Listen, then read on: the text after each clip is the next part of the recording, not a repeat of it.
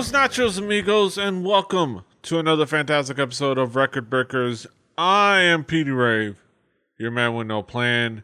Here with me on this particular musical journey and expedition is my crew, my team. We've got Brett. Bonjour. We've got Drew. Howdy, y'all. And we've got Patrick. Hello. We're here gathered to share music with one another. We have our little quorum. We take turns. We share music with each other. Albums, an album at a time. And the person sharing an album this week is Patrick. Patrick, what do you got for us this week?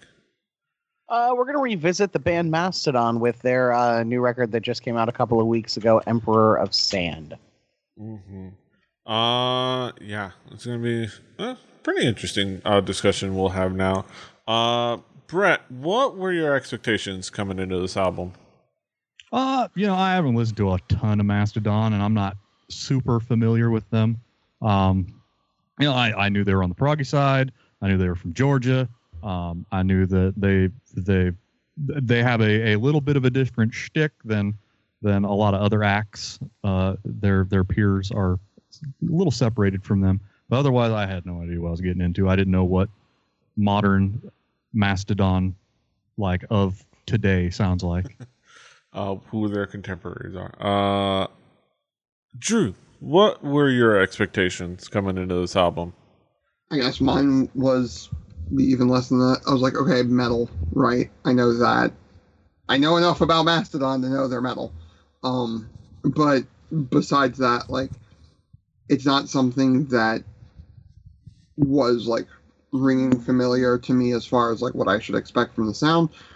So it was Patrick and it was metal. So I was both excited and scared a little bit because I don't remember doing Mastodon before, so I wasn't 100% sure what I was going to get. Yeah, this definitely is a revisit, but I had to double check myself as well, just to make sure. But yeah, we had previously talked about Leviathan, but yeah, I had that same thing earlier today. I was like, wait a minute, we listened to Leviathan, didn't we? Yeah. Yeah, I completely forgot. But we'll talk about. Let's see if that's reflective of anything. Patrick, how would you describe this album musically? What would be the themes elements that make it up? So the album we did before Leviathans from 13 years ago, it was the album that kind of put them on the map, which was it was their second record. Since then, Mastodon have changed a lot. Gone is the almost completely gone is the screamed vocals. They have discovered clean vocals and melodies, and they've gotten way proggier. They always had the technical ability that they got lumped in with prog, but the last 2 or 3 records, they kind of went that direction. There's a lot of little nods to psychedelic stuff. The guitars are always a little bit sort of rock and roll rather than, Eddie Van Halen tappy shreddy stuff. Although there is some serious shredding that goes on here. I actually I had been listening to their album previous to this for a while and really liked kind of that this band still, you can tell they're Mastodon, and sometimes there are parts of songs that still sound like the first 2 records. But this is a band who kind of evolved and reinvented themselves and found, I think, a newer, arguably better sound. Brett, what would be the themes elements that caught your attention? Well, in my first off, I did some homework, actual I read a Rolling Stone article, which I try not to do. But I wanted to figure this album out a little bit better because on its face, it's a metal album, but this is one of their concept albums. It's sort of they're going through and dealing with mortality and cancer, drove them to write this album like they did. I guess I could see that. You know, it of the genre it's talking about it musically, or performance wise. You know, having a skilled drummer, a skilled guitarist, that's the barrier to entry to metal. But what is often overlooked is the performance of a quality egg shaker. Egg shakers, right up in the microphone, top of the mix. Man, they were on point with that egg shaker. Like, it was so prominent in the mix on 2 or 3 songs. I was like, man, somebody must be really into it. It's almost like too much cowbell. But not quite enough. I really did enjoy some of the other things that they did. There's a couple stuff I'll get to when we get into track by track, but a lot of the effects that they used, there was some modulation that they used on the guitars, but a lot of it was just like straight up overdriven. And some of the photos, the press photos I saw, you know, they were playing a Gibson ES335. I'm very familiar with that guitar. It's really good to play prog style music. It cleans up real good, gets dirty real good. It's a Swiss Army knife of guitars, and they used it to good effect here. They also did that nifty thing where you put the wah pedal sort of at the tone you want your overdrive to be, and you just leave it. You keep your foot off and just let it be your tone knob. They did some of that to good effect, and they didn't make it sound like it was a Metallica solo, you know, because that was, yeah. But you know, I was pretty impressed with the musicianship, the little things that they did, the fact that you could actually hear hand percussion when you've got a drummer who's hitting all the drums all the time. Like that entire kit gets used. He has to change all the heads. So like, I was pretty impressed with some of the musicianship that I saw, especially early on. Like it gets you right away. Mm-hmm. Drew, what would be the themes elements that caught your attention? Having just checked back after Patrick said it to Leviathan in the track list, I'm thinking I'm remembering this now. It's the one about a whale. A little bit. Yeah. The second track is I Am Ahab. Yeah, no. Look, I'm sort of remembering a little bit of that now. But there's a guy makes a coffin. He ends up. Never mind. Yeah. But like as far as this album goes, the first thing that hit me really hard about this one was the drums. The drums in the mix were very, very prominent.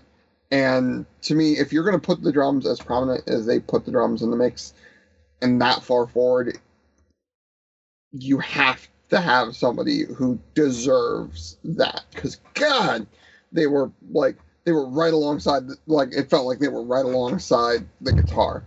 So, Brandaler deserves some commendation because, yeah, he was really good. I feel like a lot of metal, especially modern day metal, you either fall into the drummer that is like blast beats, or you have some actual really solid technicality in your drums. And yeah, he has a kit and he uses that kit. He uses the full kit. He doesn't have a big kit to try to be the flexing I'm a drummer with a giant kit and I know how to use the toms and both these bass pedals. Nah, he works that shit, and that's pretty awesome. The overall feeling of the record is this is a heavy metal record. It is not heavy by way of overly distorted screaming weirdness. This is a heavy metal record in the sense that there is weight and there is purpose to pretty much all of it, which I think is cool. I did not know about the fact that this was a concept album. I'm gonna have to go back and give it another listen just to pick that sort of stuff up.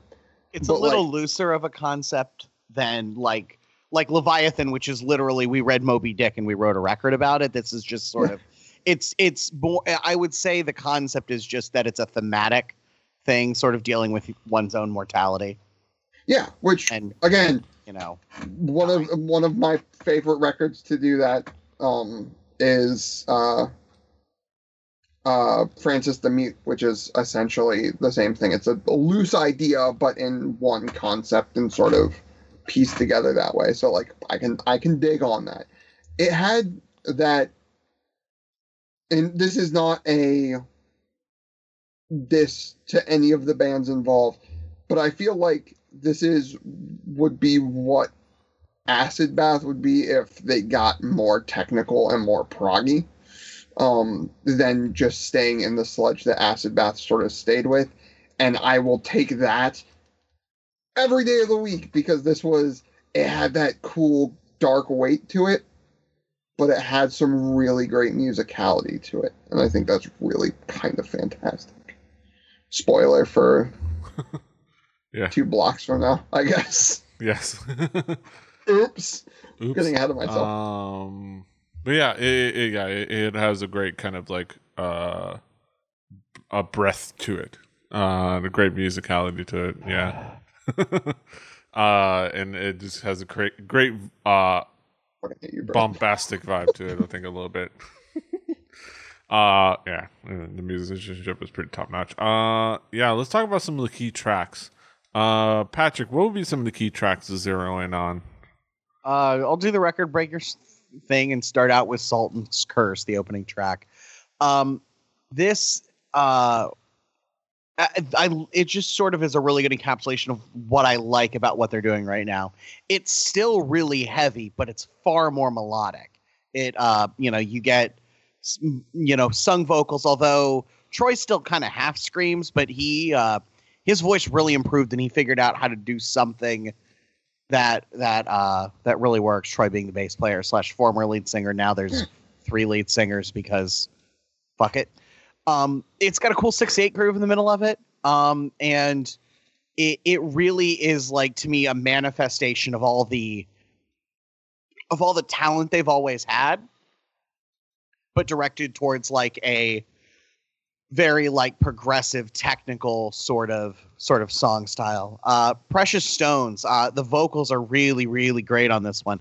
I loved what Mastodon did vocally back in the screamy days, but I am finding myself more and more loving what they're doing now, sort of with way more singing. It's got great guitar melodies because those are, a thing that good songs need. And it very much encapsulates the sound. It's definitely metal, but it's like groovy too, and like really, really, really well executed. And then the closing track, because I'm a weirdo, Jaguar God. It's kind of like a ballad that gets like heavy in the middle. But I like they kind of have done this on a couple of records where like the last track is kind of allowed to wander and be a little like weird and usually slightly like slower and softer. But it has this the ending solo is just like I assume Brent Hines going, I'm going to play the most old school of metal solos, and I'm just going to play it for like a minute. And it's really, really great. And this is one of those records where like I could talk about 3 or 4 more tracks on it, but I'm going to leave it there with those 3 because I think the whole record's strong. There's a lot of songs to pick from. But yeah, let's talk about specific ones. Brett, what would be some of the key tracks for you? Well, Sultan's Curse. He's got to marry his daughter off, but there's this up and coming guy named Prince Olive. No, Sultan's Curse. It's the first single off the album, and like was mentioned earlier, it does have that cool time signature that is familiar to many if you've heard Metallica's "Don't Tread on Me." It works pretty well with palm muted guitars to accentuate the drum beat as its own little bit of percussion. And there are some interesting uses of modulation on the guitar that I found pretty all right. Show Yourself, the second single off of this album. It's extremely approachable, especially if you think you're not into this kind of music. It's catchy. It's not overly complicated. It doesn't hang around for 14 minutes. There's no weird like space noise middle section. It's a pretty solid track. Although it does sort of sound like, I know I'm in mixed company here, but it sounds like something that a wrestler would walk up to. It's one of those kind of songs. That's more descriptive than a judgment call. But that was when we were doing my album that we had a wrestler walk up track. Sorry. Well, Hulk Rules? Yeah. Yes. Hulk Rules. Yes. Yeah, that was you, right? Yeah, you. You can blame him. Precious Stone. This is the song where they use the Crybaby wah pedal to set their overdriven tone. And it's just proof that if you've got a Crybaby wah, you don't have to go voodoo child on it with your foot all the time. It works just fine, not being messed with if you got it set right. And they did. They had it set just right. The tone that they got out of it fit very well in the mix, especially when you've got so much stuff going on in every song, and you've got like a million people singing all at once in songs, having really good guitar tone that's more good tone than just in your face in the mix tone. It's pretty nice. They knew what they were doing. There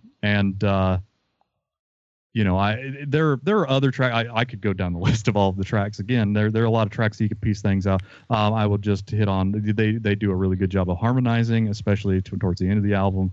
And when you have Crosby, Stills, and Nash, and every now and then Young singing too, they know what they're doing. There was some harmonization that I wasn't expecting out of a metal album,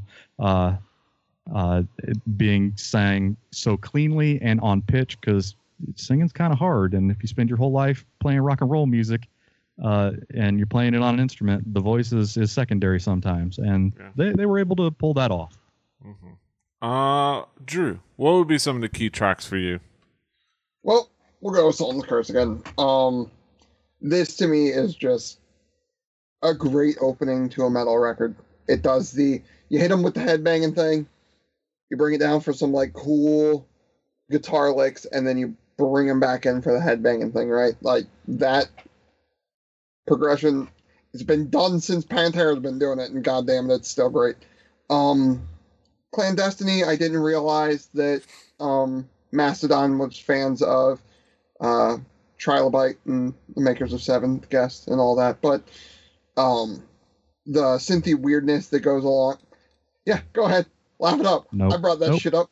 Matt Games from '96. What's up, motherfuckers? But the synthy weirdness on that track was pretty great. 2 minutes in, it gets into this like off in the weeds sort of thing that I am totally okay with metal going off in the weeds every now and again. And then there's an 8-minute track, or damn near 8-minute track, to end this album that I think pretty much is a great like vertical slice of what this band is from top to bottom to me, or at least this album. Like it does, like Patrick said, it does ballady things, it does heavy headbanging things, it goes off into the weeds a little bit here and there.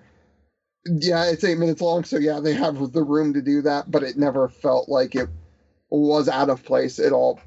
Being that long, it still made sense as like a one piece or one song sort of thing, which can sometimes be hard to do, to make a song go more than like 5-6 minutes and have it still make sense. But they did it, and hats off to them for that. Yeah, they did a lot of really cool things with all throughout the song, with like all the harmonizations and all the kind of like everything was just had this nice epic vibe and a nice epic emotional tone to it. Just kind of like, make you feel like, this is a metal record. It just kind things of that make you feel,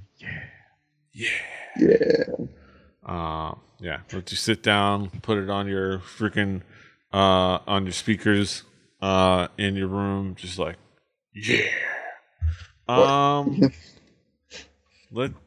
Let's bring it back around the horn to get some conclusions on this album. Brett, what would be your conclusions on this album as a whole? Well, I mean, this is a well-crafted album. I enjoyed my time with it. If you're slightly inclined to like rock and roll music in general, this is some of that. And it's not an album that's going to be out of reach for most people to understand. It does some pretty cool things, and I mean, you could do a whole lot worse. And we have. Yeah, I already brought up Hope Rules. Album's a goddamn classic. Drew, What would be your conclusions on this album as a whole? There are times where I like an album to be raw as shit. I like it to be just sort of like they went in, they just played the album, they got out of the studio, and they went back on tour sort of feel to it, right? And there are some times where I really appreciate people who can go into the studio, go into a recording environment, and really create something special. It's not just an encapsulation of like what the band wants to do creatively, but it's also like, no, what can we do? Like, what buttons can we hit on these machines to make this really cool? And I think that it's really hard to find really fun metal bands that do that. I feel like the metal bands that sometimes do it get a little bit up their own ass every now and again. And I feel like there was something about this that I just had a good time sort of diving into. And sort of working through and figuring out. And I think I really enjoyed it. And if this is the direction this band is going, then I want to be along for that ride because that's pretty damn cool. Mm-hmm. Yeah, there's a lot to really enjoy about the tone and the vibe of this album. How it's just good, bombastic, fun, heavy metal, but with such a nice, so many nice little elements to it. That's just like that musicianship is really cool, and the thoughtfulness and like the making a complete creative project, from top to bottom with all no loose ends. Just like this is the fully encapsulated vision of what we wanted to create with this album. Is really cool. Patrick, what would be your conclusions on this album? So a lot of the bands from this era, like when I'm speaking of like the new wave of American heavy metal from like late 90s, early 2000s, several of which I've talked about on this show, a lot of them don't make music I enjoy anymore. Like they just, for whatever reason, the changes they made don't suit me. This is a band who made some creative changes that somehow just grab me and make a lot of sense. I mean, they went from being a band with one guy who screamed to being a band with three guys who sing and, never changed members and really embraced something that was always part of their sound, but, expanded upon it and tried new shit and, took in new influences and fused it into a really cool band. I also kind of had the overall thought that like, I looked sort of how many metal bands like really have a career of making great music beyond just 10 years. I feel like that is the lifespan of most metal bands. You look at Metallica, 10 or 12 years encapsulates all their really good stuff. Some people agree much less. I'm on the opinion once Cliff died, it all went downhill. But if you're being generous and giving them through And Justice for All, that's like 12 years. Anthrax, about 12 years. Megadeth, even less. Like bands like metal is often very much associated with a time. Megadeth like is hard to count though, because Megadeth was pretty much spite. Yeah, to be but fair. like they had a couple of good albums in the mid '80s, and it all kind of ended in like '93, '94, and everything after that was never quite as good. It was just they felt everything basically after 10 or 12 years feels kind of like a nostalgia act, whereas I feel like these guys this is 17 years in. And they're still finding new things. I mean, this album sounds like the last one, but it definitely doesn't sound like the first couple. And I found that to be really interesting to me, just being a music nerd. I mean, there are some bands I can think of that have been, successful at lasting a long time, like Meshuggah or Opeth, but there's not a lot of them.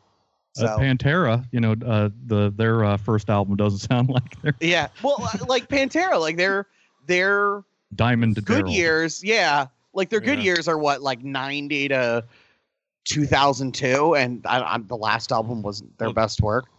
I mean, Halford right now is gargling salt water, getting ready to hit the high note still. But yeah, it's a novelty but act. like it's a nostalgia. Yeah, thing. It's a nostalgia act. It's not like it's the bands stop evolving and are always, Metallica has always been a thrash band. That's all they've ever made. Like this is I like that they've tried some new shit and it happened to be good. So if you like Metallica has made stuff that isn't thrash, but it's not good. Trash. Yes. It's horrific. I'm not even going to call it garbage because it's an insult to Shirley Manson. Hey man, you're stepping on my shtick. Yeah. But I like, if you like rock and roll music, if you like guitar heavy stuff, this is a really, really fun album and proof that rock and roll ain't completely dead. Yeah. I think that pretty much sums it up. Other than some nitpicky things. There's technically rock and roll and hard rockers. But those are our thoughts on Mastodon and the Emperor's Sand. Now we get to the main event of the evening. We get to our haiku review. Sum it all up in poetic format. Let's just stick with the same initiative. Brett, what is your haiku? More than I expected. A pretty okay album. It's pretty. Refrigerator. Fuck, Brett. You can't make a 1-syllable 3 syllables. Okay, it's all right. It's pretty all right. All right. There you go. That's 4 syllables. No, it's pretty all right. Pretty all right. No, it's pretty all right. There's an it. Oh, okay. It is pretty tight. There you go. Pretty tight. Yeah. Drew, what is your haiku? Solid heavy rock with a lot of weighty riffs. Yeah, I can dig it. Can you dig it? All right, my haiku. Good heavy metal with technique and emotion. A pretty fun ride. Patrick, what is your haiku? 17 years in, maybe better than ever. If in doubt, go Prague. And that's something everybody can get behind. Yeah. Drive your spaceships into black holes, everybody. Yeah. Or roll them dice. Yes. Just make an entire album out of your D&D campaign. That's right. Yeah. Those are our thoughts on Mastodon's Emperor's Sand. You can, of course, find it on our Spotify playlist. Play Record Breakers, the home game. Follow along at home. Do your homework. On that Spotify playlist, of course, is going to be next week's record, as long as I remember to put it up in time. And that'll be provided by Brett. Brett, what do you got for us next week? Well, we're not straying too far away. And I say that knowing that we're going to be listening to a Mexican acoustic guitar duo. We're going to go to 2006, the self-titled album of Rodrigo y Gabriela. Mm-hmm. So look forward to that discussion. The fuck? Next week. Trust me. This is a slow pitch down the middle. Look forward to that discussion next week. But that's next week, and this is this week. And you can, of course, find us all over the internet. Patrick is at Swagger. Brett is the Hibbity Bear Bird, HIBBI2YBIBBARD. Drew is at XJuciferX. I'm at PD Rave. The show is at 4 Record Breakers. That's the number 4 Record Breakers. RecordBreakersPodcast.com. RecordBreakersPodcast@gmail.com. Rebelly.net for this and other shows. Yeah. You can check us out, Rebelli TV, on Twitch, on YouTube, on a bunch of different places. God damn it. Is that an NXT? Look. I doubt it. It's Impact. Okay. So I was going to say. Sorry, it's Impact Live. Not to derail that. Big Papa Pump. What the fuck? Motherfucker used to be able to cut a promo. All right. Sorry. I was going to say he went from being blacklisted and having a picture of him on a security checkpoint saying, "Do not let this man enter," at WWE. Who's running the showies? Sorry. Yes. World class. Yes. Nearly award nominated podcast. Right. We're nearly pod safe. Yes. Well, now we are. We're a pod safe. Yes. I fixed it. We would have won an award. We would have won a Pod PodSafe award by not being and still not be PodSafe, probably. Yes. That Yes. It was like a PodSafe award for a podcast whose theme song was a Bad Religion song. yeah. We would have stolen an award for. We would have not From- earned From anything. such other deserving shows as Anybody else? Yes. Uh-huh. We're a bunch of garbage. All right. Moving on. You can Where find us all can they things. contact us? I said all the things. Like, share, subscribe, do the things. Until next time, hasta los huevos. I have to.